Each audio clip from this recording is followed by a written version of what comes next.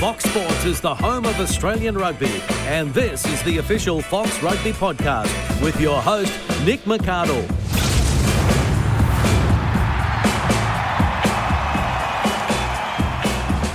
And what a week it has been in rugby. Wow, it's an incredible week since last Wednesday night. Welcome to the Fox Rugby podcast. A lot to talk about. Christy, Doran and Sam Worthington are here from foxsports.com.au, and we will be joined by Will Genia shortly, the Melbourne Rebels and Wallabies scrum half, and I'm sure he's got a bit to say about the Israel Folau saga. But firstly, the news in the last couple of hours that Israel has decided to challenge the code of conduct and will go to a hearing. Comes as no surprise, really, does it, that he's challenging it? I think that was signalled last Friday, really, when he met with Rupa and then with Raelene Castle, and that therefore was a pretty big indication that he's going to meet with rugby officials and therefore explore his options going forward. Yeah, well, he's, it's obviously in God's will to go to a code of conduct hearing. We never know quite what Israel's next step might be, whether he's going to announce something on social media, whether he's going to pack it all in, and he's said that he will be quite happy away from rugby if it comes to that. But clearly he's going to fight for his career, fight for his contract, which he has every right to do, I suppose. Although he has made some comments last year to the contrary, that he would walk away if he was damaging the game, which I think quite clearly he now is. So we are recording this podcast on Wednesday afternoon. So from here on in, there's 48 hours to decide an independent chair for that committee. A Rupa representative will sit there and a Rugby Australia representative will sit there. And as we understand it, from the time that is formed, there will be 5 days to come up with an adjudication to the issue, and then we'll know Israel Folau's future. The case that this has been paralleled with or compared to was the Kirtley Beale hearing a couple of years ago, when Bill Pulver sent it to a code of conduct hearing, and I think the expectation at the time was that Kirtley was going to be sacked, and that was the whole Di Patson situation where he'd sent an image to the rest of the team, and didn't happen, didn't come out like that. And in fact, he was fine, but certainly his contract wasn't torn up. So there's a danger. And a coach shortly after that's right. resigned. Yeah, so there is a danger in all of this for Rugby Australia if it doesn't go the way that they foresee it going. Yeah, there's so many uncertainties in this. Obviously the makeup of that panel is going to be crucial, and what the outcome is going to be. And because there's no specific, it's not a black and white issue, there's no social media clause component to Israel's contract. So this is going to fall into grayer areas, isn't it? From a legal perspective when they go through it with a fine-tooth comb. That's right. There was no code of conduct or social media clause, in his contract. But Rugby Australia, as I understand it, still believes that they're on reasonably solid ground, because they will argue that Israel breached really the standard player code of conduct. It didn't require, from their point of view, it didn't necessarily require a special clause in his contract. There is that standard player code of conduct. And the fact that he had spoken to both the Rugby Australia CEO, the New South Wales Rugby CEO, with Michael Checker, and there's documented evidence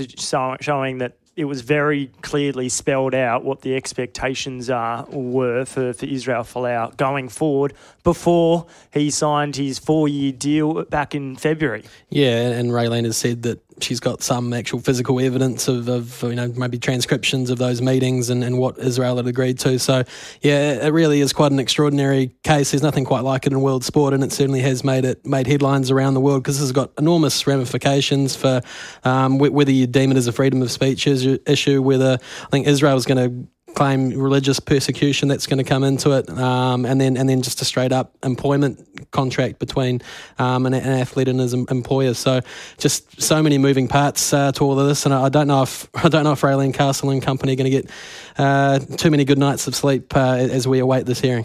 Clearly, Raelene Castle and Rugby Australia wanted to get on the front foot. They signalled their intent very early, like just a couple of hours after the posts on both Instagram and Twitter, that they issued a brief statement saying that they were very disappointed immediately, and then 24 hours after that post, they signalled their intent to, unless for extreme mitigating circumstances, that they would be intent on terminating his contract. So the wording around that was very strong from the outset. It's quite extraordinary that, but it also painted them like that. They pushed themselves very firmly in that basket that that was what was going to happen, and if that doesn't, well, clearly it will reflect, you would think, poorly on her leadership if they can't get Israel Folau out of Australian rugby. Yeah, I think unquestionably this is going to be the defining incident of Raelene Castle's tenure with Rugby Australia. It's such a huge case, and do you really think that that's the case, that it could make or break her? Yeah, absolutely. Yeah, whether or not it costs her a job in the foreseeable future, I'm not sure about that. But I think clearly the magnitude of this, the attraction that it's created, this is going to be the thing that she's remembered for. She's, as you said, Christy, she's drawn her line in the sand, and whether or not she can actually now follow through with a clean break from Israel.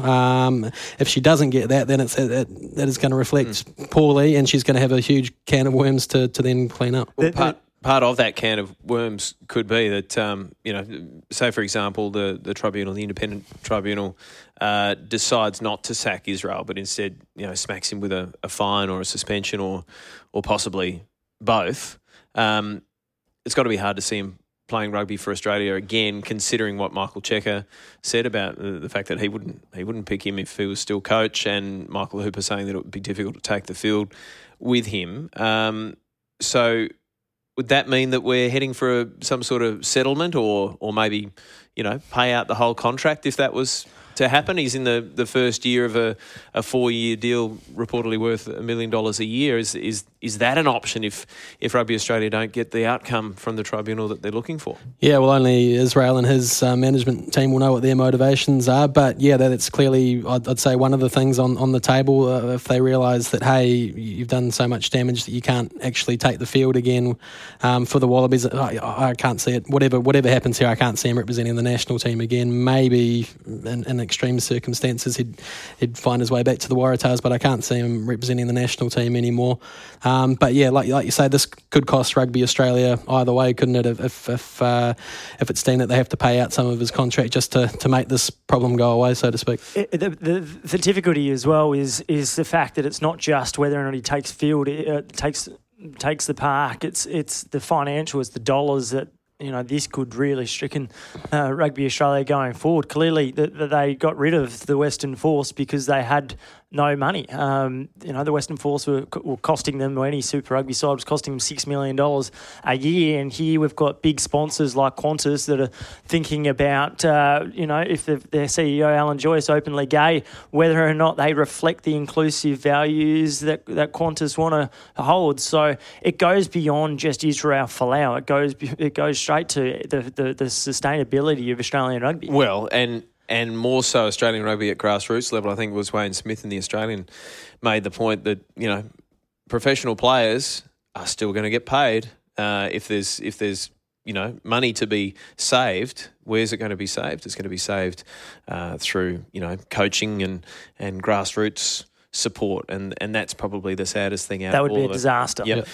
All of that comes with the caveat that it is speculation, and we're not really going to know how this plays out until that tribunal sits and we get some sort of result there. So the next week or so will be absolutely fascinating for what really is one of the biggest stories, or if not the biggest story of the professional era in Australian rugby. Why don't we have a chat with Melbourne Rebels scrum half and one of our outstanding Wallabies, get his views on it.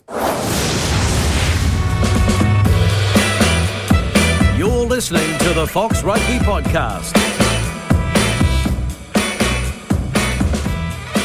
Will Genia, welcome to the Fox Rugby Podcast.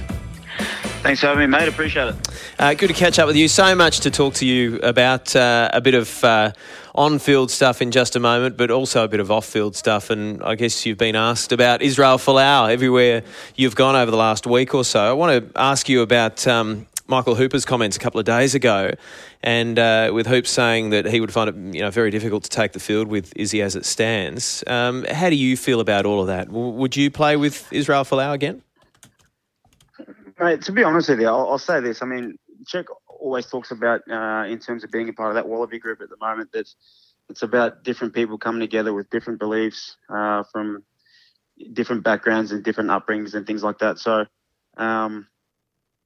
one part of that is understanding that we do all come from different parts of the world. We all have different beliefs. But I think from Israel's perspective, he's also got to understand that being a part of that team, he's a part of those beliefs as well. And I think he can have every right to believe in the things that he wants to and have faith in the things that he wants to have faith in. But he's got to realise that there are other people within that group, both at the Waratahs and at the Wallabies, that have certain beliefs as well that very much conflict with what he's come out and said and what he's done. So I certainly think that it makes it a bit uncomfortable for people within both those teams and in both those environments to sort of relate to him and moving forward, maybe even play with him, So it makes it difficult. I think from a personal level, I'm pretty conflicted about it because obviously I haven't spoken to him since everything has happened. The Israel that I know, that I see every day in, day out when I've been in Wallaby environments and camps and whatnot, he's a lovely guy. He's very humble, very quiet. He's very giving of his time to his teammates, to people in general. So for him to have come out and obviously said and done the things that he's done, as I said, makes it pretty uncomfortable for a lot of people.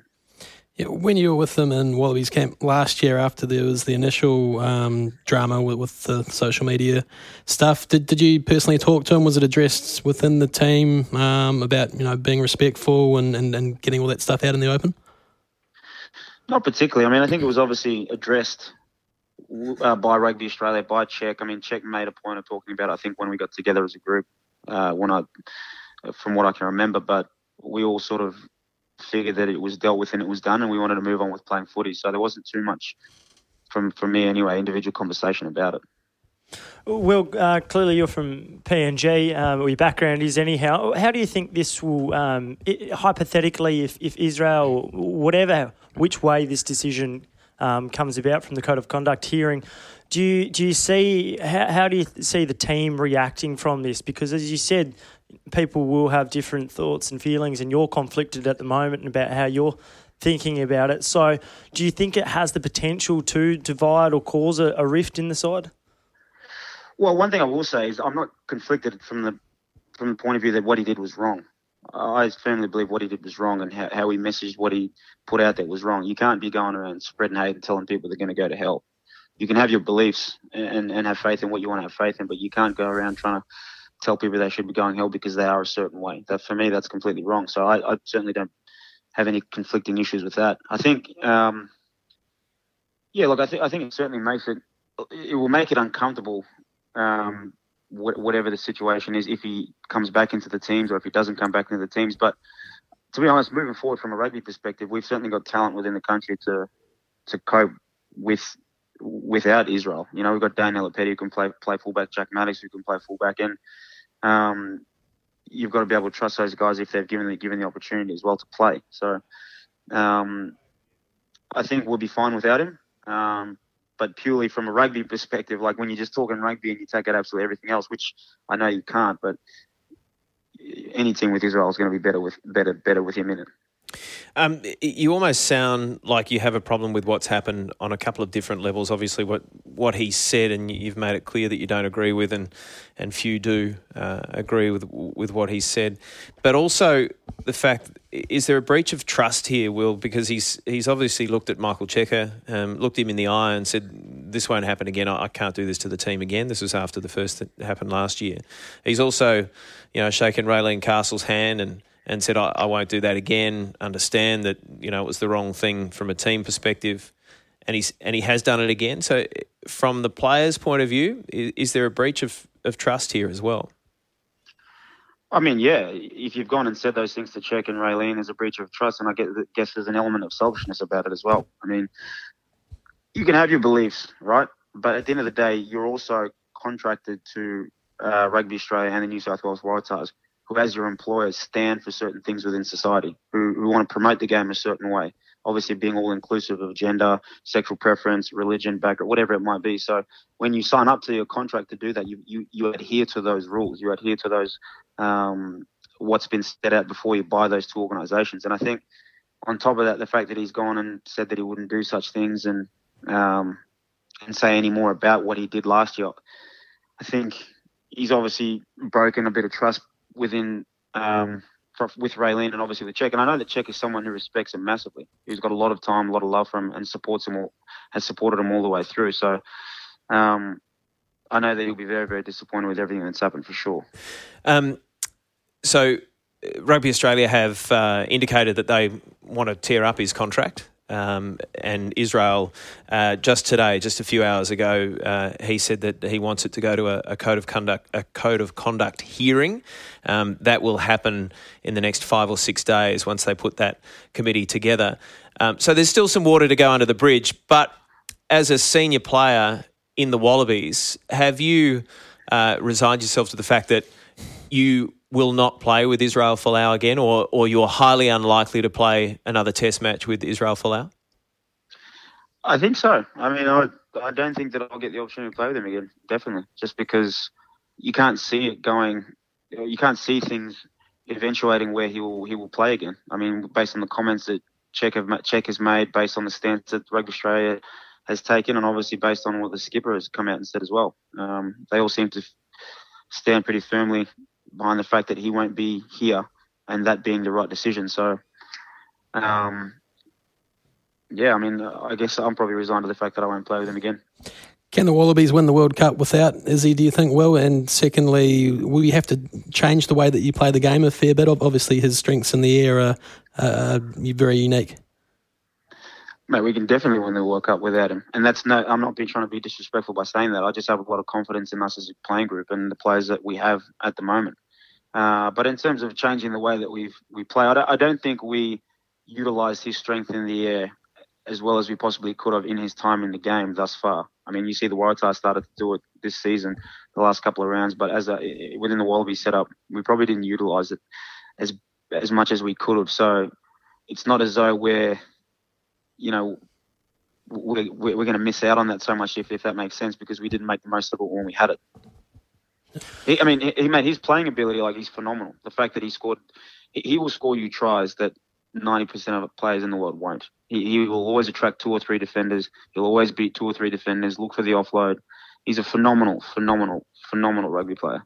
So, like I said, I back anyone else who comes in to take his position, but at the same time, you always know that if you're going to have a guy like him in the team, you're going to be better for it. And I'm just going to be honest about that, because it's easy to kick him while he's down and say, "Oh, we don't need you. We'll be better off without you," like other people have come out and said, but I don't think that's true. Well, you earlier mentioned Dane Hallett-Petty, Jack Maddox, 2 of your teammates, as someone that could replace him at fullback, and clearly they've already played on the wing, and Dane has already played at fullback for the Wallabies too. So those couple of guys, how did they react to the news? Because I'm sure there's an element of going, well, it's possibly actually just helped my World Cup chances. Has there been much talk within the Rebels camp about Israel? Mate, you'd probably have to ask those guys individually if they probably were happy about what's transpired because of their World Cup chances. I can't actually speak on that, but I think more than anything, obviously the conversation has just been about what's happened, why it's happened, and how as individuals they feel about it more than anything else. It hasn't so much been about rugby or, Dane, I'm going to play, or Jack's going to play, or whatever it is. Sure. I imagine it's been a bit of a godsend being in Melbourne, where it might be a little bit different to being in Sydney or Queensland, where everywhere you go, there's probably questions about it. Have you been able to escape it a little bit? Mate, we've escaped a lot of it. I went and had coffee at a cafe just around the corner from home and opened up the paper, and it was the tiniest little section, I think 10 pages in, on the sports section. So we're definitely escaping the brunt of it. Not a bad thing, I would imagine. Let's talk some on-field stuff now. You guys have got a really big game coming up against the Waratahs, and it's big because having dropped that game against the Stormers, the Tahs are still within striking distance. You could have cleared out the other night, missed the opportunity. Did you move on pretty quickly after that? Yeah, we did. I mean, we were pretty disappointed, pretty embarrassed by that performance. I think more than anything, we just didn't turn up. It happens throughout the season because it is, I guess, quite a long season. There's times where you get flat, and usually the good teams you expect to win even when they're not playing well, when they're flat, and we really let ourselves down there. So it's pretty disappointing, but I think the best thing about this week is we've learned from those mistakes, and we know that we have a bye after this week, so we can pour absolutely everything into it. And we know it's going to be a really, really tough game because the Waratahs are a very good team. A lot of the times they tend to start slowly, but once they click into gear, they can play some really, really good footy. Yeah, they came home with a wet sail last year, didn't they? Just one quick one. I'll let the other guys jump in a moment. But I was really surprised straight after the game the other night. We were chatting and your reaction. And you were like, oh, well, we know we're a good team. Yes, we played badly tonight, but we just got to move on. That kind of game can bob up throughout the season, and that was like your one for the season, so let's get on with it. You weren't too destroyed by that performance. Can you talk about that mentality about just, leaving it and getting on with things? Well, I think the thing is like if you know that you're a good team and you play badly, you can take comfort in the fact that you just had a bad night. You just had an off night. And that happens. Like, that's just rugby. Like I was saying before, sometimes you turn up and you're just incredibly flat, and that's just human nature. That's just life. You can be flat at your job and you don't do a good job or whatever that might be. And it just seemed that we were quite flat. So for me, I certainly take confidence in the fact that I know we're a good team because we can play some really good rugby. We just had a bad night. Yeah. And I think also, oh, sorry, you go. No. Continue, Will. No, and also the other thing is at the end of the day, I've probably got a bit more perspective and a bit more balance in my thinking than a lot of my other teammates who are probably a little bit younger, is that, mate, it's just a game. You win, you lose, you take your learnings from either a win or a loss, and then you just try to get better for the next week. Well, wise words there from a wise head. It wasn't always like that. You would have been filthy a few years ago. It wasn't. I'd take it with me like for the next 4 or 5 days and struggle. Well, Dave Vessels, I think early in the first half, Fox crossed to him and he said that one of the big things that they were struggling with the Rebels was they were losing the collision and not quite getting the quick ball that you wanted. Upon reflection and like on the Monday when you do the review, was that what was the reason why? Like, I know that the enthusiasm and being flat is what you've been talking about. But was it the tactics you didn't quite get right, or did it simply come down to just not doing what you guys intended to do well enough? I think it was a technical issue. I mean, a game seems to be quite simple in that it's flat and fast, and we like to attack probably the same way more than most teams. But like, there's a lot of technical stuff around the actual contact parts of our games that require a lot of detail. And I think when we went and reviewed it, we were really poor in those areas, whether it was the ball carry initially and then the contact work afterwards in the breakdown to ensure that we got quick ball. I think we were very, very poor technically in that area. And it was it's been a big part of our focus in terms of our training week this week, just as far as the details around it, but then also bringing that intensity to it. Because we know that if we do that and we get some quick ball, we can catch teams off with that flat, fast attack. Well, a lot of people saying that this is one of your best seasons, right up there with your 2011 form. Firstly, do you agree with that? And then secondly, what do you put that down to, this run of good form? Is it having Quade next year? Is it a combination of factors? Well, I actually, man, I feel like I'm playing better than I ever have. I look back at 2011 and around, like, say, for example, 10, 11, 12 and 13 or whatever it is, I feel like in the last few years, 17, 18, 19, I feel like I've played better footy than I've ever in my entire life, my entire footy career. Because I feel like I just know the game more, but also know my game more, and I just have complete confidence and trust and faith in my game and in my abilities. And I still work as hard as I ever have, and I think I'm also just really enjoying it. You start to realise that you're going to have to finish at some point, so there's no point sweating on the little things, the losses or the wins, or you're getting caught up in like the politics of the game, whether it's at your own club or Rugby Australia, whatever it might be. You know what I mean? I'm really enjoying the game for what it is, and that's certainly made a difference to the way that I've been playing. And also coming to Melbourne has been really good for me. I think just reinvigorating my passion for being around just good people. Like the club that we have here is just made up of such good people that want to be successful, that want to work hard, and there's no egos. There's nothing that stands in the way of us wanting to work hard and achieve our goal of success.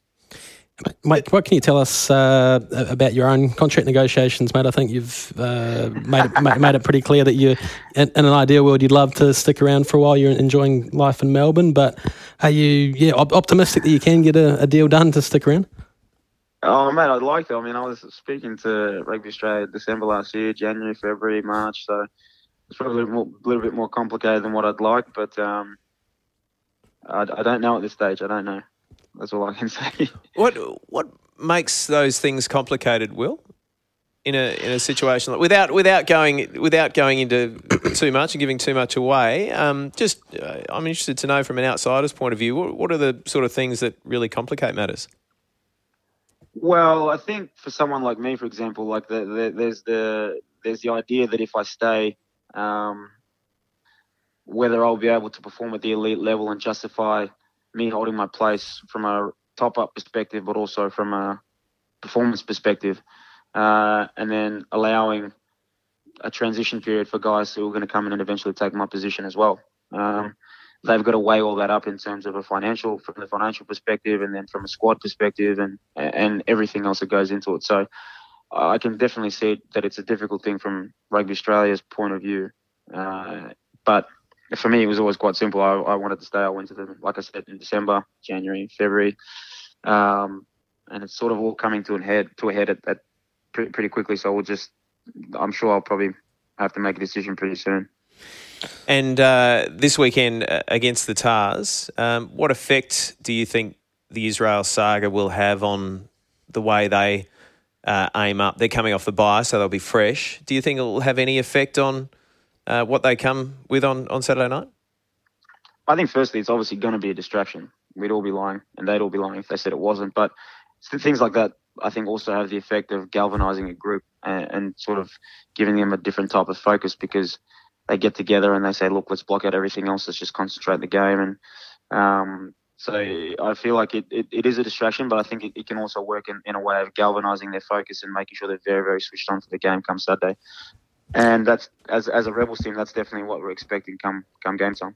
Yeah, well, Darryl Gibson and Michael Hooper spoke about that on Monday, certainly. There's a mouth-watering challenge there in the tens between Quade Cooper and Bernard Foley. Is this something that you look forward to also watching, about how those two go about their business? Because I'm sure Quade's itching to get at it and play well. It'll be interesting to see how it goes, probably more in hindsight after the game. But for now, for me, I've always hated the Waratahs, so I'm just looking forward to beating them more than anything else. I'm not thinking about personal matchups or individual matchups or anything like that. It's always a big game when you come up against the Tahs. So I'm sure other people have different focuses. I know maybe Quade might be thinking about things like that, but one thing I will say is that battle between the two teams will be very crucial in terms of either side getting the result, getting the win. There's a couple of would-be Wallaby scrum halves who might be nipping at your heels as well, so that's something to look forward to. Mate, that's what I've been told all year. So, well, that's right. I look forward to whenever I have to play the Aussie teams. Don't worry about that. Yeah, that'll keep you on edge. And the corresponding game last year, Will, I think you guys were leading 20-0 or something like that. It was. Don't talk about it. Yeah, give nightmares. And then it was all one-way traffic with the Tahs. Is that sort of result, although it's a year ago, does that figure in the build-up to these games, or it's more about mate, this week? Not at all. I think when you look back at that game, we were dominating that first half, but what they did really well in the second half was they adjusted their tactics very, very well. They had, obviously, the big Israel Folau. What they did in the second half was just put up high bombs on him, and I think a couple of times he caught it one runaway try, then the other time caught it offloaded to another try. And they adjusted their tactics really, really well, and it obviously got them the win and a big win. But no, I mean, we're just concentrating on what we've seen from them this year so far throughout the competition. and then more than anything, just trying to fix up areas of our game, because we know we have complete faith in the fact that if we play well, we can beat any team. Absolutely. And Will, before we let you go, Monday night, James Horwill, your former teammate and another proud Queenslander, made the announcement that he's going to hang up the boots at season's end when he finishes time with Harlequins. Look, he's someone you know very, very well. How will you remember James Horwill, Big Kev? I remember Big Kev as a very, very proud Queenslander. He was so passionate about representing Queensland, wearing that jersey. And for someone who was around for such dark periods with the Queensland Reds, to have seen him help transition that club from cellar dwellers to Super Rugby champions, and to have him hold that trophy aloft and yell and scream and everything like that was incredibly special. And he was a very passionate man about within all the teams that he played for, as within the Wallabies, the Reds, and obviously at the Harlequins as well. You can just see by the fact that he's their club captain, that he's gone over there and made a big impact on the people around him. And I read about it I think it was yesterday, and it made me pretty sad thinking that he's going to hang him up, because I've always had great respect for him as a person and as a player. And one thing I will say is he can be very proud of his career. He's had an amazing career and he's done it all, and I'm so happy for him. Could the Reds, clearly the team of 11 with yourself and Quaid and Rod Davies, Digby Ioane, there was so much attacking flair there that brought the crowds in Brisbane. But having a leader like James, do you think the Reds could have been as successful without him? What I will say about James is he brought good balance. I think, as you said there, he had a lot of guys in that team who had a lot of flair and X factor, and had big personalities. What James had was very stable, calming presence and influence on the group. And he had the ability to understand his teammates really well. He'd get around to blokes and make sure they felt like they were being heard, or felt comfortable, felt like they were getting what they needed from a rugby perspective, and off the field, all those sorts of things. And he was certainly a big contributing factor to us winning that competition that year, no doubt, off the field as much as on.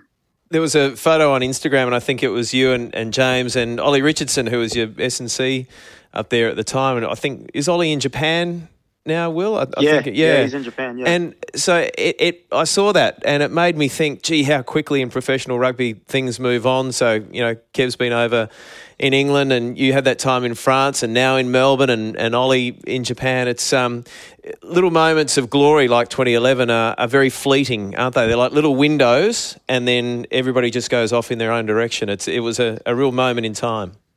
Mate, it's crazy. It goes so quickly. I was having coffee with a couple of younger blokes. They're all 21, 22, and we got to talking about stuff like that, and I said, boys, it goes real quickly. So make sure you enjoy being in every single moment, every situation that you're in, because at the click of your fingers, you'll be 31, 32, 33 giving the game away. So, yeah, you're right. I mean, you always remember things like that, and you always enjoy the success that you've had. And I think more than anything, one thing, like I was saying about James, was you enjoy being around the people that you're around more than anything else. You always remember the people. You always remember the good times you shared together in the change rooms, as opposed to big wins, winning games and particular moments in games. You just remember the people. That's why reunions are so good in years to come. Will, thanks very much for having a chat with us. Really appreciate it, and have a good one against the Tahs. Thanks, guys. Appreciate it. Thanks for having me. Good to catch up with Will Genia, and some fairly firm views there about Israel Folau, but also some terrific reflections about his good mate, James Hall. Yeah, Big Kevin Sanchez, they're a dynamic duo. We talk about Quaid and Will, don't we? But those two were right up there. So, yeah, some lovely words after some strong words, wasn't it? Very strong words. And firstly, well done to Will Genia. I can't imagine this being easy for any of Israel Folau's teammates, or really anyone playing rugby at the moment. So for a Wallabies vice-captain to come out and talk and jump on the phone for so long, fair play to him. And exactly right, because those guys spend so much time together.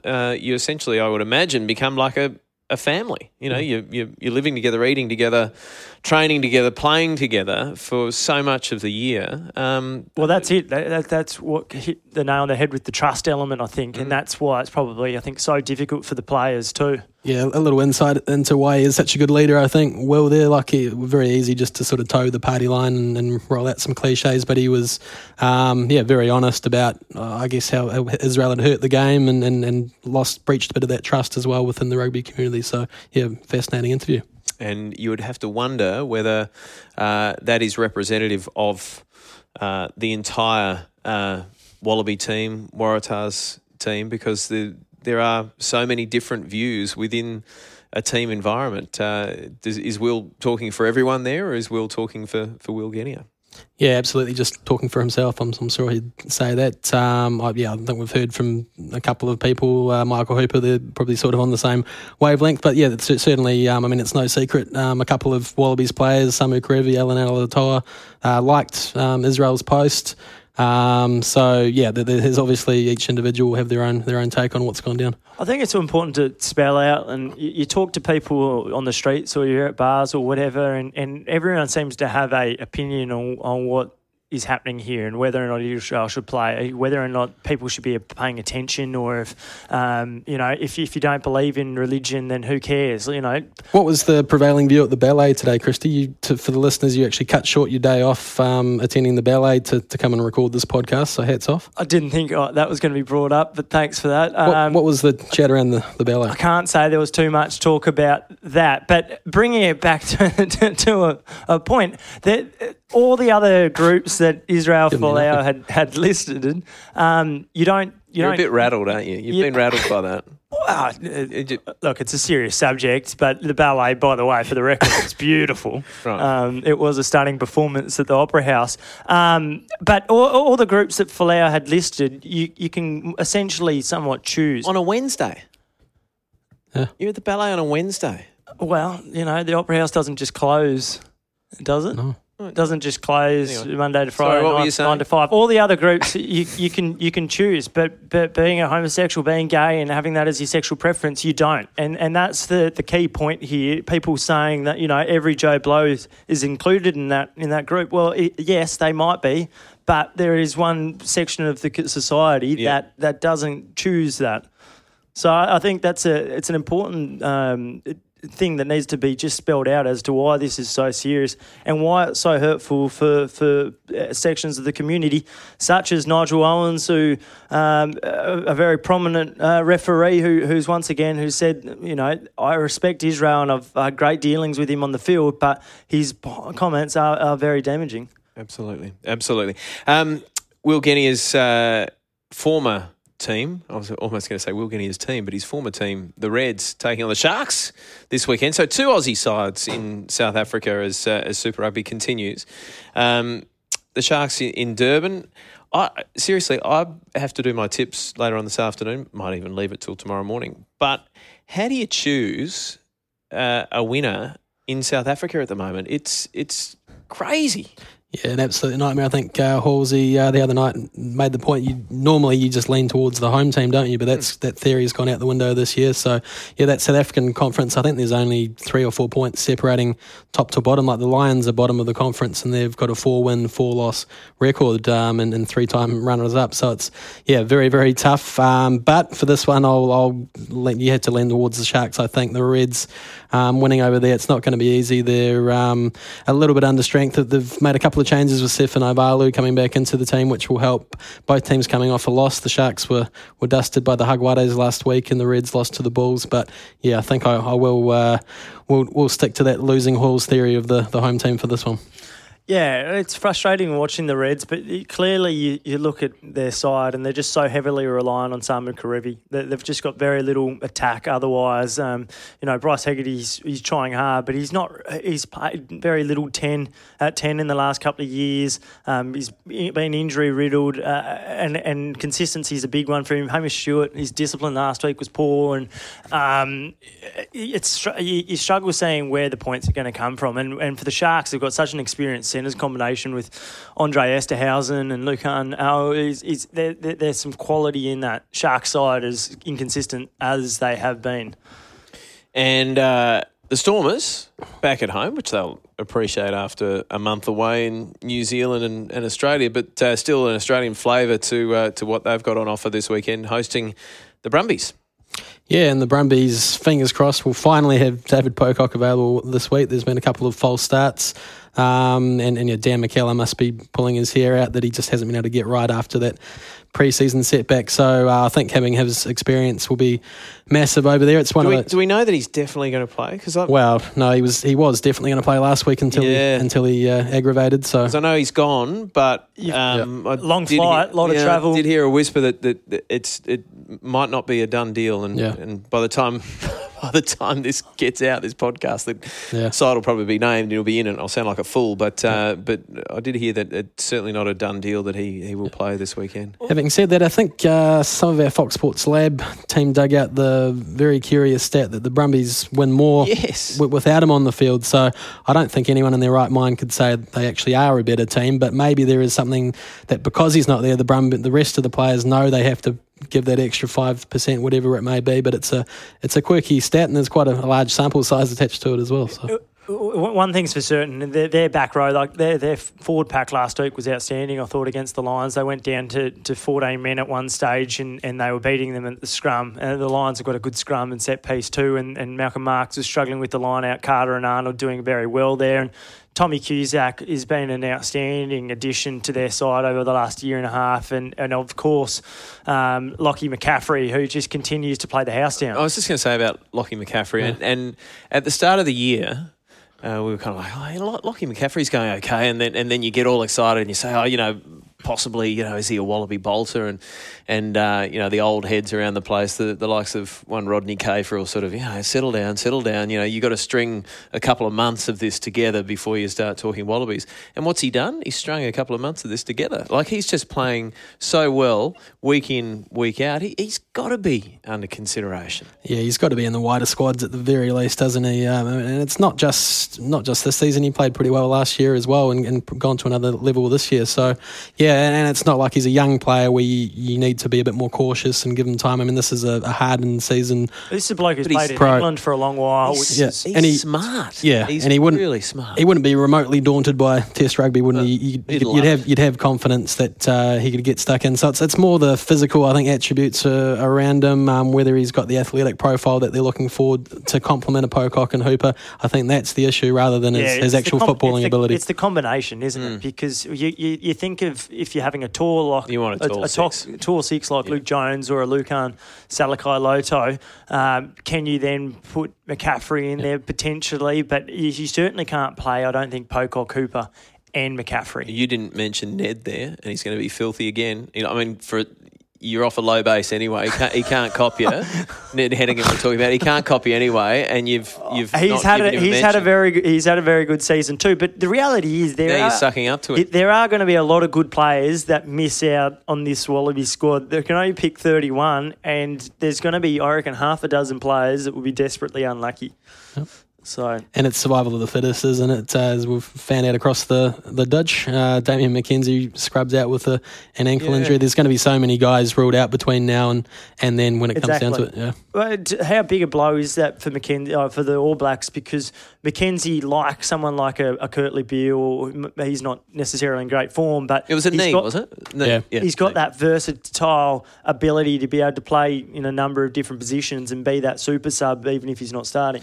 Yeah, absolutely. The ideal impact utility, isn't he, with his pace and unpredictability. So it's a massive loss in particular because the All Blacks can cover most positions fine and they'll be able to cover fullback no problem. But 5'8", they're actually very, very thin now. Beauden Barrett and Richie Mo'unga are a great 1-2 punch, but if another one goes down, they're in deep trouble. And as we were just joking, they might have to get Stephen Donald back from his white baiting expeditions, and because there's not a lot or else Jack Carter's in the cupboard. Injured, you can't just sign him on a quick 6 months clause. The guy you'd want to call up is probably Hayden Parker, but as it stands, he's not eligible playing in the Sunwolves. But he wouldn't be the worst guy to have in your squad, would he? Exactly right. So so just to wrap up, there's obviously the whole Israel Folau thing's still got a lot to play out. His Waratahs back in action this weekend against the Rebels, so that's going to be fascinating to see how that unfolds. And the Reds and the Sharks and the Brumbies and the Stormers. So it's a good weekend of rugby coming up, and good to actually watch some rugby after a pretty torrid week of off-field headlines. Exactly right. You guys have worked your butts off, so congratulations on that, and there'll be plenty more yarns to be written over the next few weeks. Nick, how long is it? It's likely that once they work out the selection or the panel that will be sitting on Israel Folau. So that should happen in the next 48 hours. And then you've got about 5 days there. 5 working days. 5 working days. So we might not have a decision for some time. To me, all these protocols have got to go through. To me, I find that ridiculous. They can't get it done sooner. I think we're talking 5 days max. Yeah. But it sounds like it's not going to happen in a hurry by the sounds of it. And I just think, given the urgency and the magnitude of this, I don't understand why they can't do it sooner. But that's not your fault, Nick. I'm not having a go at you. I'm glad about that, Sam. Thank you very much. Gents, thanks for your company today, and wherever you might be listening to the Fox Rugby podcast, thanks for being a part of it, and don't forget on iTunes you can rate us and be nice. We'll see you soon.